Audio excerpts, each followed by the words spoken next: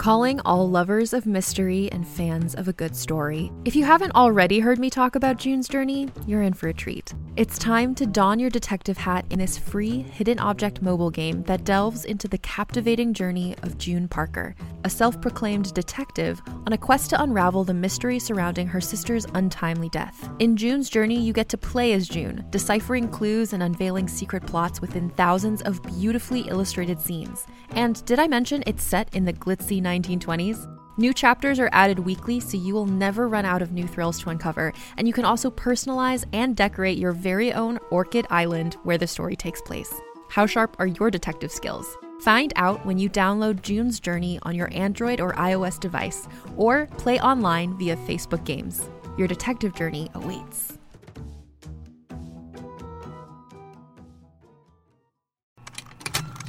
Contained herein are the heresies of Radolf Burntwine, erstwhile monk turned traveling medical investigator. Join me as I uncover the blasphemous truth of a plague-ridden world, that ours is not a loving God, and we are not its favored children. The heresies of Radolf Burntwine, coming January 2nd, wherever podcasts are available.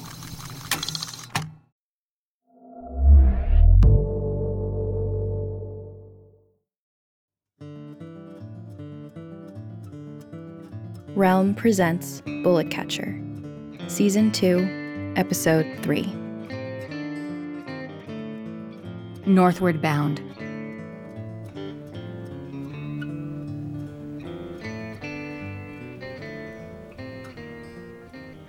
Our accommodations on the Northward Bound are small but grand compared to what I'm used to. 2 large beds take up most of the floor space. The sheets are pure white, soft, and freshly laundered. The pillows are stuffed with feathers. The wash basin is copper. There's soap. Electric light fills the cabin and flickers whenever the boat rocks side to side. I can't enjoy any of this. I lie curled up on the floor, my arms wrapped around a bucket. I don't understand how a little rocking can make a person so sick. I groan into the floor. Cass laughs, pulling on a pair of gloves. We'll miss you at dinner, she says. You're leaving? Is it safe to walk around? Safer than damnation, Lobo says to his reflection in the mirror as he fixes his hat. Even if it wasn't, says Cass. I smelled food when I went to find your bucket. Seems worth the danger. You come find us when you're feeling better. Otherwise, we'll bring you back something, Lobo says, as they flit out the door like young lovers. So odd to see them like this, nearly carefree. I suppose it's good, but I've never known how to act in the face of other people's happiness. It happens so seldom. Happiness. Growing up was all about surviving, about getting enough to eat, about finding a safe place to sleep, about protecting myself. Sometime later, I flip onto my back and stare up at the ceiling. The boat rocks. The lights flicker. Shadows appear and disappear as quickly. Picking myself up, I sit on the edge of the bed, the bucket pinched between my knees, ready in case I need it again. But maybe I'm getting used to being out on the water, because I no longer feel as sick as I had a few hours ago. The room doesn't spin quite as bad. And when I stand, my feet feel grounded beneath me. I check the time on the clock that stands on the bedside table. It's not too late. There might still be some food left. I pour water into the basin and splash my face. When I look at my reflection, I see the old me again. The scars, the dark bruises beneath my eyes from never getting enough sleep.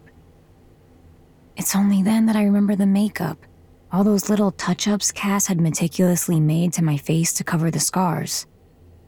Her kit sits on the vanity next to the basin. Digging through it, I pull out the different ointments, powders, and tinctures, but I haven't the faintest idea where to begin. No one will notice me anyway. I'm the unnoticeable girl. It's my superpower. Always has been. It's It's when I'm putting everything back that I notice the glint of metal at the bottom of the bag. Cass's knife. When I hold it in my hand, I recall the way it looked when Cass placed it on the bar at the Moon House, its blade slick with blood. I conceal the knife in a small pocket in my dress that Cass has sewn in for the very purpose of hiding a weapon, and head out to find something to eat.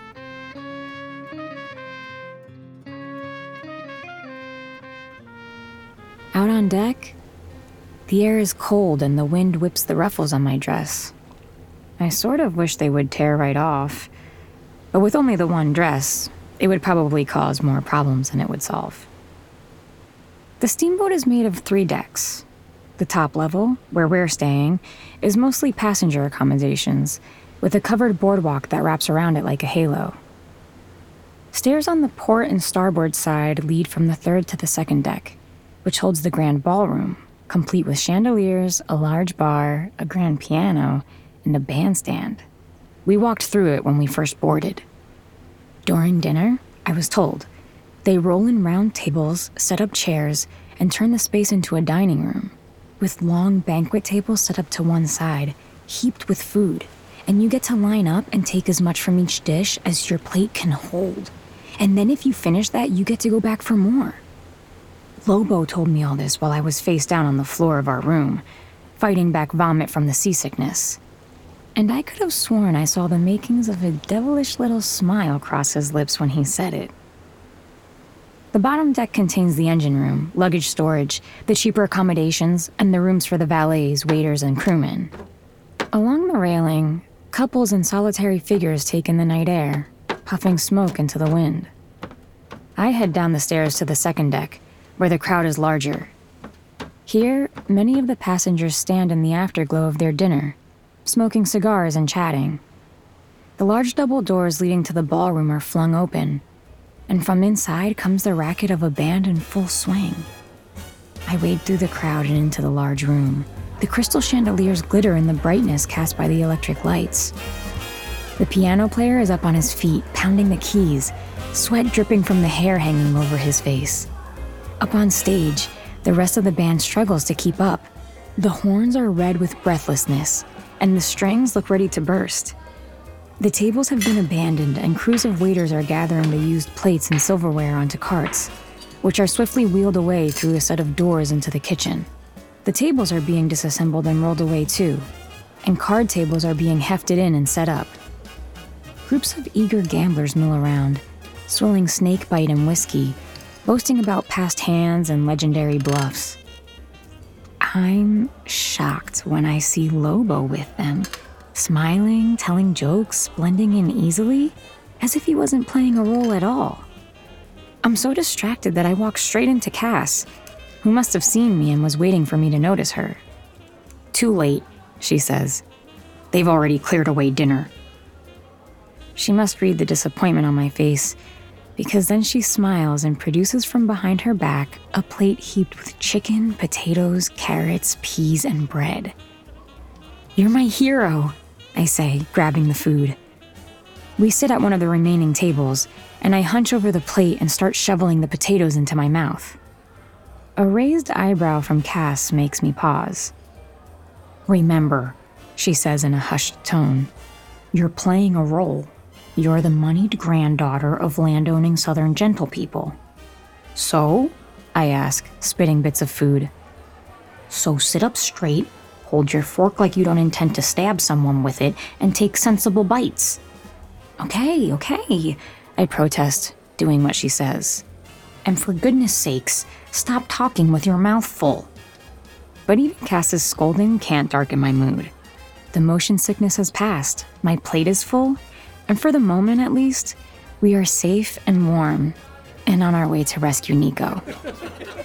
A roar of laughter erupts from the card table as one of the players takes a big pot. "I never imagined Lobo playing cards," I say, pointing at him with my fork. Cass looks over at him and says, "He was young once. And besides, he's not nearly as conservative as he likes you to think." She turns back to me. "Sit up." I go rigid, and Cass laughs a little to herself. "You only have to put on a show for a couple days. You think you can handle that?" Ask me again in a couple days, I say, forking a single pea and daintily eating it.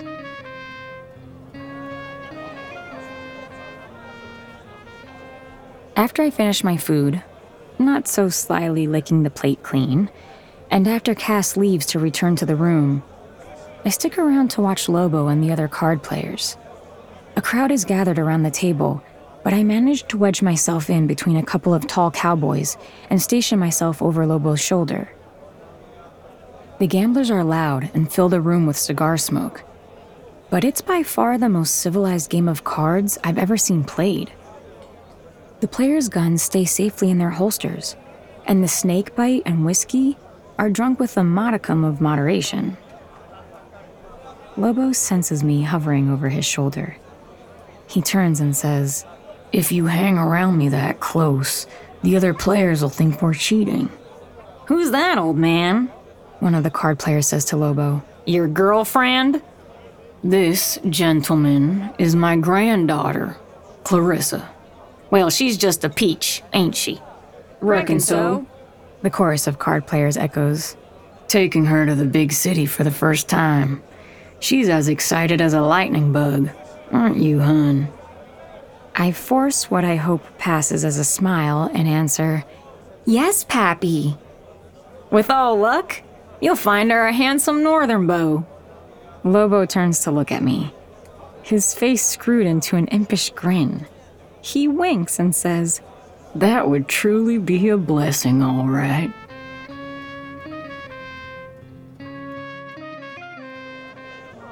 I curtsy and smile my way out of the room.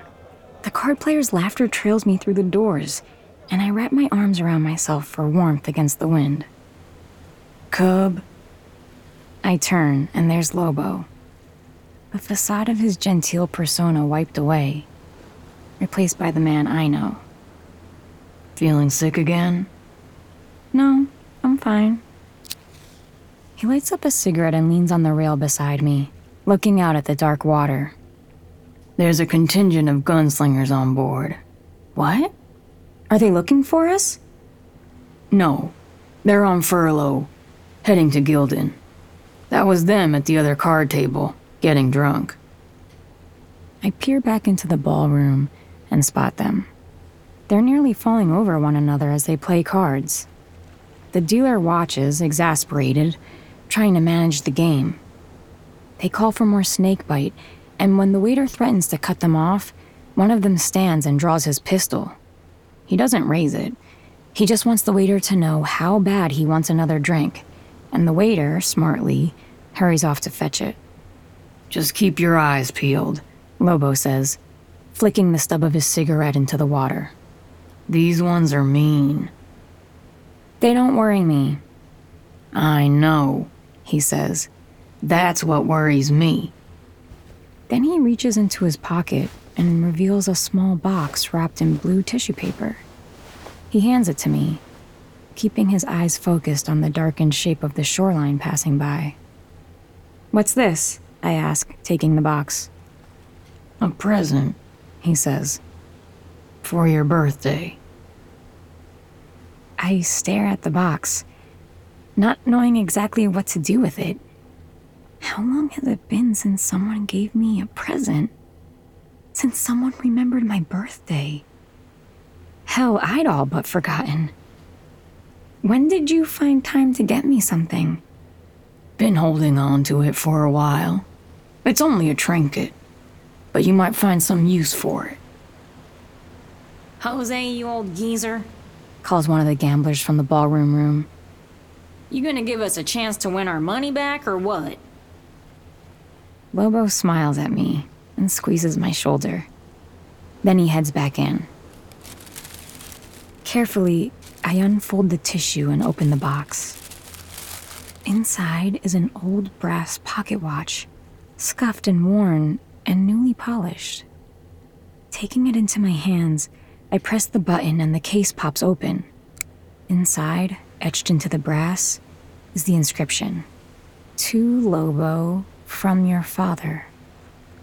And below that, "For Emma, on your 17th birthday." You can shop from anywhere doing pretty much anything. You might shop while working, eating, or even listening to this podcast. And however you shop, we all know and love the thrill of the hunt. But do you also know how to get the thrill of the best deals? Because Rakuten shoppers do. With Rakuten, they get the deals they love with the most savings and cash back. And you can get it too. Start getting cash back at your favorite stores like Sephora, Nike, and even Expedia if you're looking to get some travel in. And getting cash back doesn't mean you have to miss out on sales because those can just be stacked right on top. It's easy to use and based on a simple idea. Stores pay Rakuten for sending them shoppers, and Rakuten shares the money with you as cash back through PayPal or check. Download the free Rakuten app and never miss a deal. Or go to Rakuten.com to start getting the most bang for your buck. That's Rakuten.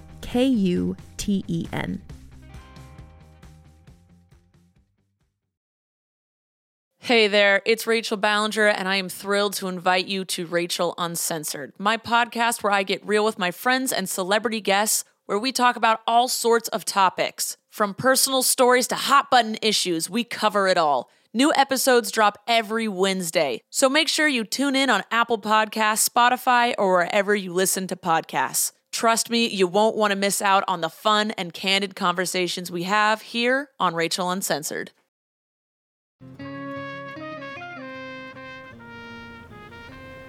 It's late, but I'm not tired. On deck, a few stragglers have stuck it out in the cold, smoking or just looking at the moon, which hangs low and huge overhead. Here and there along the shore shine the lights of a small town or signal tower. The moon casts silver light along the water. I do a couple laps around the deck, trying to tire myself out, my hands wrapped around Lobo's gift as though it were a warm coal. It's late and I should head back to the room, but I'm too happy and too full of good food to go to bed just yet. I head down the stairs to the bottom deck, where I duck inside to take cover from the chill. Here, the boat takes on a different character.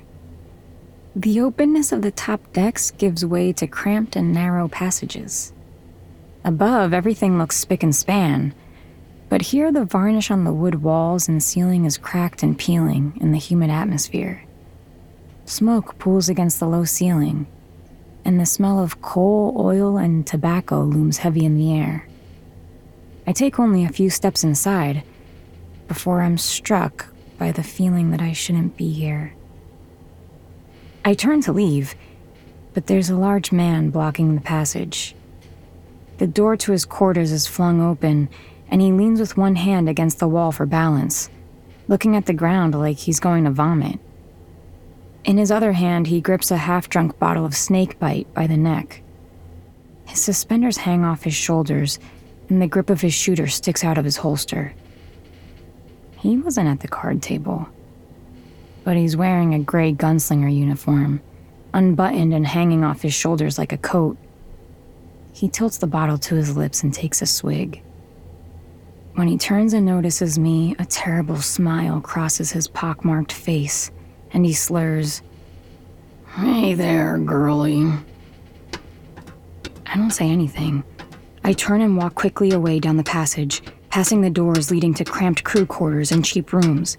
At the far end of the hall, through the haze, I can see the door leading back out to the deck. "Come back here," he groans. "I just want to talk. Been so long since I talked to a pretty girl." I quicken my steps.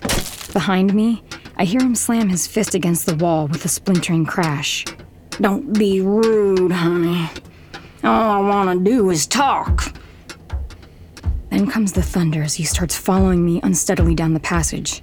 I pick up the hem of my dress and run, and when I dare to look over my shoulder, I see the gunslinger has broken into a run now too, and is closing the gap between us. One of the doors opens, and a man pokes his head out into the hall, drawn by the racket, and the large drunkard palms his head and pushes him back into his room. Before me, maybe 20 yards down the passage, is the door leading back outside. I'm not going to make it. I try the doors as I pass, but they're all locked. I dare another look and watch as the gunslinger tilts and falls through a door, crashing into the room. A shout comes from within, then the sound of a quick brawl, and the man emerges back into the hallway. The man's fall gives me time to make it to the door. I turn the handle and pull, but it's locked. No. I put my foot against the wall, desperately trying to force the door open. And then he pulls me away from the door and throws me to the ground. For a moment, he just stands over me, his body blocking the light. "What the hell's going on out here?" comes a voice from down the hall. I turn to look. There's a slender man standing at the entrance to his room. He has a half-smoked cigarette in his hand and a waiter's cap tilted to one side of his head. "Call for help!" I plead. "Get back in your room!" the man above me snarls, swiping the air with his hand. The skinny man retreats into his room, and I hear the door click as he engages the lock. When the gunslinger turns his attention back to me, Cass's knife is in my hand, the end pointing at his gut. He laughs, and I scramble to my feet. "What do you think you're going to do with that splinter?" He walks toward me slowly, his hands out in front, ready to parry my attack. I turn the knife over in my hand, and when he lunges for me, I feint left, before shifting my weight and going right, the dagger poised to bury itself into his calf. But the man's quick, and he catches my arm as I try to drive the knife into his leg. He squeezes my wrist until the pain is too much, and I drop the knife. Then he pushes me down so I'm wedged against the wall and floor. His face is right next to mine, and his snake-bit breath burns my nose. A queer expression crosses his face. "I know you, girlie," he says. "You're the one on the posters." "I don't know what you're talking about." He laughs, a disgusting, howling laugh. "No, you're the one, all right." And then his eyes get all droopy, and his lips purse like a cow's asshole, and he says, "But ain't no reason we can't have a little fun before I collect on that reward. It's a long boat ride." He starts pawing and ripping at my dress. I scream, but by now I know no one's coming. He presses his face up against mine, trying to kiss me. I manage to push him away, and when he tries to kiss me again, I bite down hard on his nose. The blood gushes into my mouth as I tear into his flesh. He screams and pushes me away. Finding the knife, I pull myself to my feet. He's hunched over on his knees, his hands in front of his face to catch the blood. I turn the knife over in my hand and drive it into his back. The blade grinds between his ribs, sending shivers down my arm. He howls, and suddenly he's on his feet again. He grabs me by the front of my dress and throws me at the wall.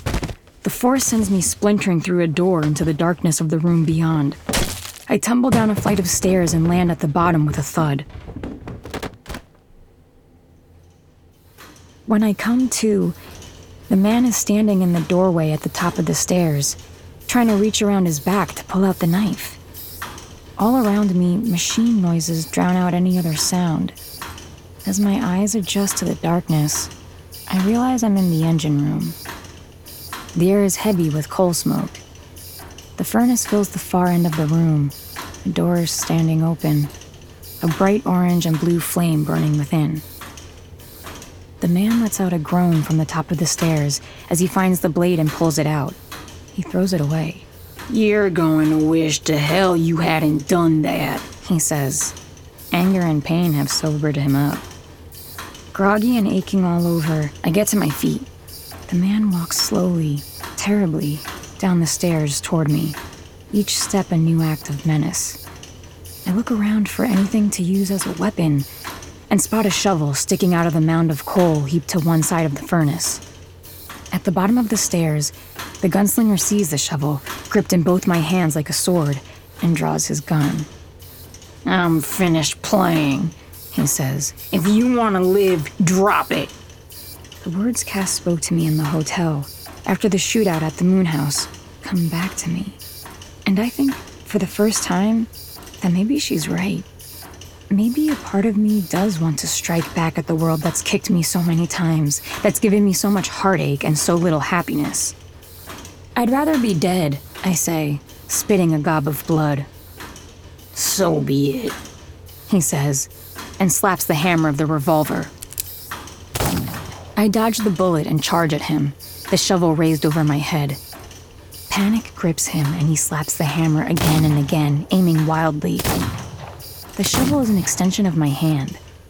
I track his aim and deflect the shots easily with the iron shovel head.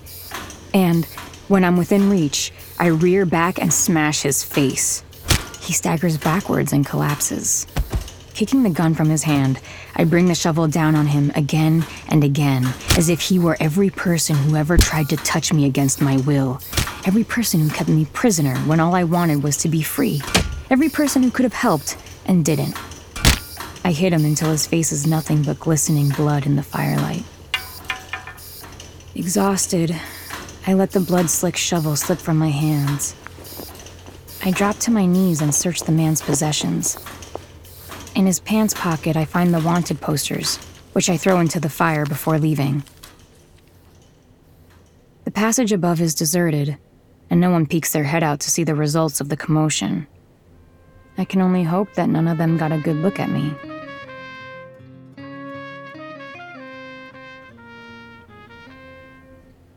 Back in the room, I collapse to the floor and lean against the wall in a heap of tattered clothes, blood, and bruises. A lamp burns on the table beside the bed, where Cass is sitting and reading. "What the hell happened to you?" she cries, rushing to my side. But when she stoops to get a better look, I can see in her face she knows enough.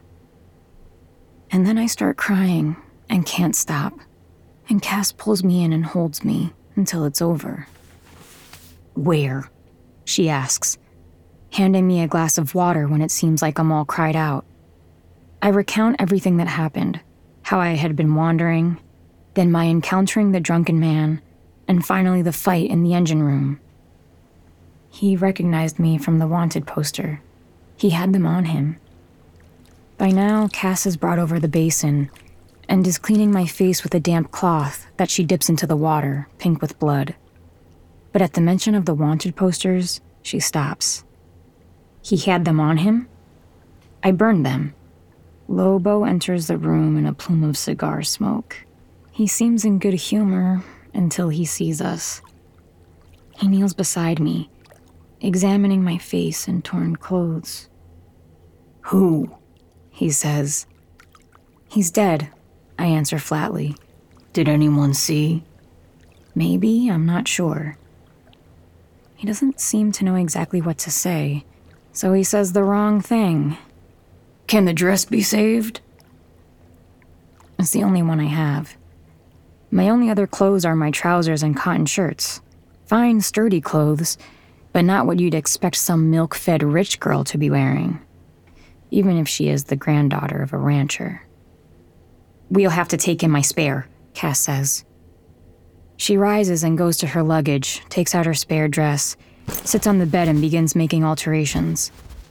Probably glad to have something to do with her hands.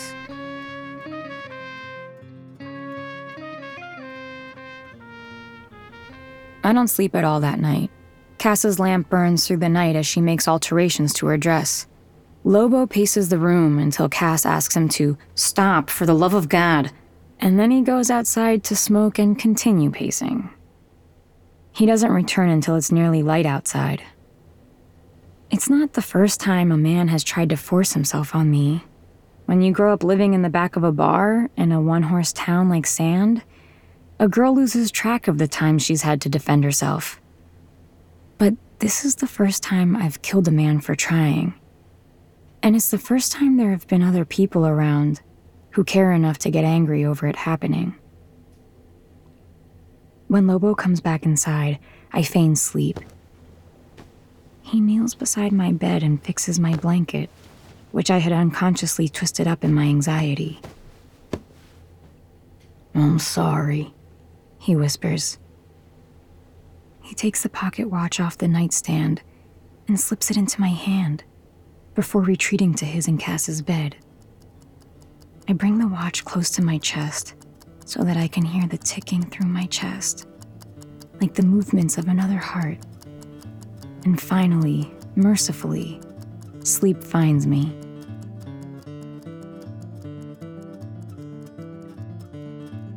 You're listening to Bullet Catcher Season 2 by Joaquin Lowe. Produced by Realm, your portal to another world. Listen away.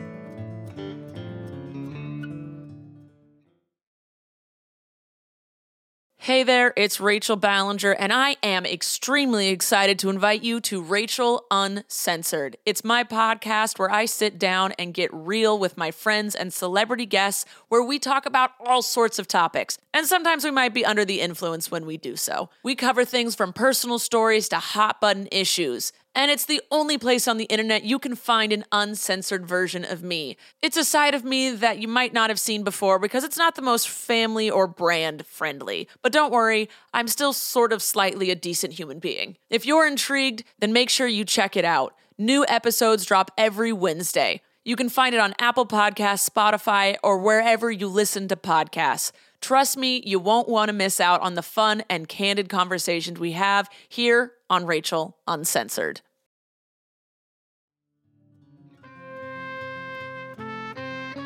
Bullet Catcher is written by Joaquin Lowe, produced by Marco Palmieri, and executive produced by Molly Barton. Performed by Inez del Castillo. Audio produced, directed, and designed by Amanda Rose Smith. Additional editing by Corey Barton. Original theme composed by Hashem Asadolahi, with performances by Justin Morel and Josh Deutsch. Cover art by Christine Barcelona.